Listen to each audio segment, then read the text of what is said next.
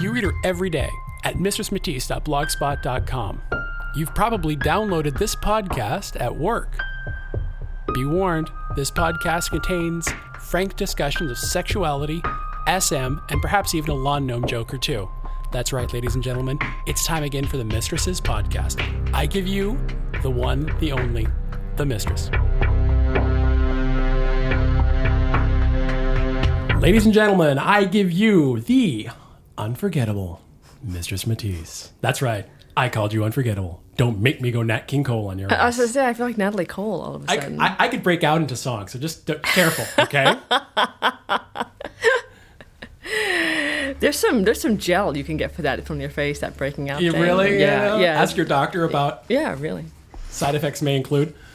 All right, baby, so we're going to read some... Oh, this is Mistress Matisse on the other side of the mic. Oh, yeah, that's right. I'm Mistress Matisse. I forgot who I was. Who am I? I'm Mistress Matisse. And this is Twisted Monk. Monk of Twisted Monk. No, I'm Monk of Twisted Monk. You're Mistress Matisse. Oh, right. I always get that mixed up. Yeah, it gets a little kinky sometimes. All righty, so we have some letters. We do. All righty, let's talk about... Before I ask my question, I just wanted to let you both know how much I enjoy your blogs. Being someone who I guess is considered vanilla, seeing inside of your world is extremely interesting and keeps me coming back for more every day. Oh, we love it when people tell us that. Stroke me. Stroke me. Oh, a little to the left. A little faster. Too fast. On to the question. My husband and I have been married for 6 years. We've done a little experimenting with kink, spanking, having an encounter with another couple, etc. The problem is that I read all of these sites that feature things like bondage and kink, and I know that my husband wants to try a great deal of them, and it makes him extremely excited. I love him, and I want to make him happy. So I've been willing to try tons of stuff, including things I swore I'd never try. Everything we've tried, however, doesn't feel right to me. It's getting so that I don't want to have sex with him at all, and keep blaming him for my lack of desire. I don't want to blame him. It's probably me. Any advice? Well, this is kind of Dan Savage territory. Yeah, I can channel my inner Dan and say, well, good for you for being good, giving, and game. Yes. But this is why we're poly. Yeah, see, we kind of have a skewed viewpoint. We do. I'm looking at this letter and going, okay, you mentioned spanking and having an encounter with another couple. Those are two wildly different things, in my opinion. Slap and tickle, swinging. Yeah. Ooh, different ends of the spectrum. Quite. So, whatever that you've done, kudos to you for trying it. It doesn't feel right. What does that mean when you say it doesn't feel right? Like it doesn't turn you on, or you think it's morally wrong and you're going to hell? Good question. And is it everything doesn't feel right? Is it because it's so foreign? Yeah. I mean, it's like, he's trying all this new stuff, but not doing any stuff that does, work for you originally. Yeah, you need to kind of mix in like the good old favorites with the brand new. That's how it should work. It's like 60% stuff that always gets your motor running, and like 40% new stuff. Yeah, at least. Yeah, I think that's certainly a good ratio if I've ever heard. There's kind of there's a lot of questions here. Doesn't feel right to me. Yeah, I don't really know what that means, and I don't. If I had an answer, if you had an answer for how a couple can reconcile differing sexual tastes and styles, we would be rich. Yes. We would be on Oprah. Yeah. Because this is the question for the ages. Unfortunately, it is. Again, we're poly, so we're skewed on this one. Because, The answer is, okay, well, then you have the sex with him that you like, and be okay with him seeking out a partner to have this other kind of relationship with. Yeah, I mean, they mentioned other couples. I'm like, could you be okay with them going elsewhere and doing kink, and doing kind of this kind of sex you like with you? I mean, I don't like. There are plenty of people in the BDSM community, and certainly we've done this ourselves, who can do BDSM scenes without fucking. It's not a requirement that you have, genital, an orgasm or whatever, however you define sex. Yeah. So I mean, there's a wide range of things. Yes, that's true. Yeah. Or if the problem is just with you, then okay, what really is the problem? Do you not feel confident in this? Because the first time you do something, you're not going to feel confident. You're going to feel like an idiot. Are you anxious because he's really excited. You want to please your partner. So you're like, you've got all this anxiety built up because if he's not having fun, then you're not going to have fun. And then anything that goes wrong because it's new and you're kind of fumbling around anyway. Yeah. I almost want to tell him, like, slow down. Take it slower. Enjoy the process and talk about what worked, what didn't work. Because it sounds like he wants to try all this new stuff, and she's sort of like lumping it all into like, it's not working. Yeah, I agree. So I say examine the process, slow down a little bit, and try to analyze what is it about this is not working for me, and is any of it at all working for me, and what does work for me and why. What does? So on to another one. Dear Monk and Matisse, I am considering becoming a professional dominant. I was wondering if you could share some insight about how to deal with being part of the BDSM community while being a professional. 2 questions. Have either of you encountered prejudice from within the BDSM community? And if so, do you have any hints on dealing with that gracefully and positively? 2, should I expect dating within the community to be different when people know that I play professionally? I know people can change their view of a person when they find out that he or she does sex work. They seem to make a lot of assumptions about things like sex, relationships, personal boundaries, psychology, and so on. Do you have any insight or experiences you wish to share on how they may play out in the sphere of sex and love relationships? Thanks for all the advice you can offer, and thanks for the ever-fabulous podcast. Ever-fabulous. Ooh. Do I have any insight? How long have you got? Okay. Good God. We got about 7.5 minutes, babe, so let's rock it out. Rock it out. First of all, thank you for actually being a part of the BDSM community as you become a pro-dom, because so many people aren't, and I just really love that today. They feel like, oh, I'll be a pro-dom, and I don't need to know anything about kink or the community or how that works. So thank you for doing that at least. They read it on the internet somewhere, and they just they saw it on the MTV. So have I encountered prejudice? It's pro-doms of all the varieties of sex work get the least prejudice, I think, which is not to say that we get none. Now that we can drink from the same water fountain as everybody else, it's a lot nicer. Complete bullshit. You get some.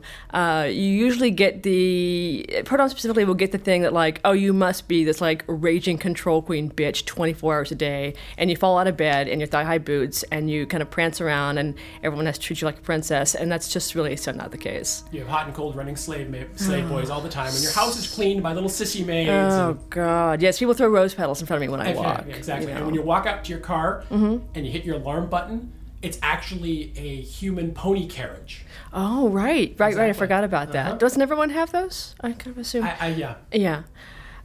So there's a lot of silliness like that. The good thing about the higher level of pro-doms kind of in the media is that some of that has gone away. And most of the BDSM community, it's not very bad. It's not a huge thing. It's not been a huge thing for me. Male dominants get a little nervous about you, but that's good for them. It's good for them. I have seen male doms sweat around you, darling. I have watched them be like, no, that was not taken at all like me being submissive around you. Not at all. Kind of fluff their chest up somehow if they even show a flicker of being less topply than toppy, that you're just going to put a saddle on them and ride them around the room. That's a really charming mental image. I'm going to think about that next time I'm around a male dominant who's really getting on my fucking nerves. I know, just the one you're thinking about too. We're not saying any names. Okay, so what is your take on this? It's funny. The prejudice I get, I get it from a lot of men who are like, you are so full of shit. You do not get paid to do this. No, really I do. Yes, really he does. Bullshit. No, really. Are they like trolls? Shaved bears? No, they're actually really pretty cool people. Dude. They hate you. Yeah, and then they hate me. They hate you. They don't throw rocks at you. I've not gotten rocks thrown at me yet, but probably after this podcast goes off, I'll start dodging. I get some of that from women, not too much. I get a little. Well, okay. The question is, what about dating? No, sweet Jesus Christ. Oh, wow. So when I first started dating you, I gave you the little speech that I have had the occasion to polish many times. Big Four speech. It's the Big Four speech. And the Big Four is, I'm poly, I'm kinky, I'm bisexual, and I'm a sex worker. Now, pretty much everyone I've ever dated in my whole life, except for you and Max, has had some issue with one of those things. It's been it's the straw that breaks camel's back. It's like one of those things they just can't deal with. And I've kind of come to understand that. And sex work is often the thing. It's like, I can deal with everything else, but I can't deal with you doing this. And I'm like, well, I guess you're just not going to date me then, are you? See, now, when we first started dating, I know, this was like the very first sex worker I had ever dated before. And for me, it was that when you gave me the Big Four speech, it was, okay, this is part of who this person is. And who you are and what you have done make up this person that you're really, really attracted to and you're feeling these really strong feelings for. So this is part of your identity. This is part of who she is. So you have to accept this. Just as if, whether that they have blonde hair or they have, their heritage or, whatever that might be. But you're a fabulously discerning and wise individual. Now, I'm a guy, and I'm an egotistical guy. So it took me a while to get used to it. But yeah, it comes to that. And, kind of understanding. It's like, this is part of who you are. And it's not, how do I want to say it? It's like, it does not define you, but it is a key element of your identity. Yeah, that's the way of saying it, yeah. Yeah. And then you got to be okay with that. Yeah, and so my advice to you on this is like, don't pussyfoot around it, and don't minimize it. And if someone can't handle you, then they just can't handle you. And it does, it's gonna weed out a certain number of people who otherwise you might date or like, but you have to make a choice. It's like, do I really want to be who I am, or do I want to date this person? And the choice for me is like, no, I have to be who I am. This is who I am. Mm-hmm. So sometimes you gotta give people a little, gotta do a little education. You have to get past all the assumptions about, oh, you're a welfare mother, oh, you're a drug addict, oh, you have a pimp, oh, someone beat you, oh, your parents abused you. Yeah, that's kind of, you kind of have to wade through all of that crap. But the kinky people are better about that than other people. I think so, and especially also when you're, being a pro may be different than being an escort. Yes. Or being a stripper. It is. But on the flip side, though, because of the nature of being a pro-dom, especially in the kink worlds, there's greater overlap. Mm-hmm. In that, if someone's an escort or a stripper, they kind of go into the strip club, do the job, and leave. Yeah, and the job stays there. Very compartmentalized, yeah. Our lives are not compartmentalized. And so what we do as sex workers overlaps. I have met some of your clients. You have met some yours. Yeah. I've had dinner with yours. Mm-hmm. We interact back and forth, interact with them. They've done favors for us, things like that. And so it is different because it is not compartmentalized. Yeah, that comes in time. I mean, there was certainly a time when my life was a lot more compartmentalized, but over the years I have developed such relationships with some of my guys that, I really have integrated them a lot into my, what I would call my sort of ordinary life. And it's worked out great, just because they are that fabulous. And they know who they are. But yeah, you're gonna need a partner who, if that's the way you're going, if you're just getting started, that's probably less likely to happen. But still, that needs to be something that you think about down the road. All right. So that's what I think about that. That's what you think about that, ladies and gentlemen. This has been Mistress Matisse. My name is Monk from twistedmonk.com, and we will talk to you later. Bye. Bye. This has been the Mistresses Podcast. If you've liked what you've heard, check her out at mistressmatisse.com or read her daily blog at mistressmatisse.blogspot.com.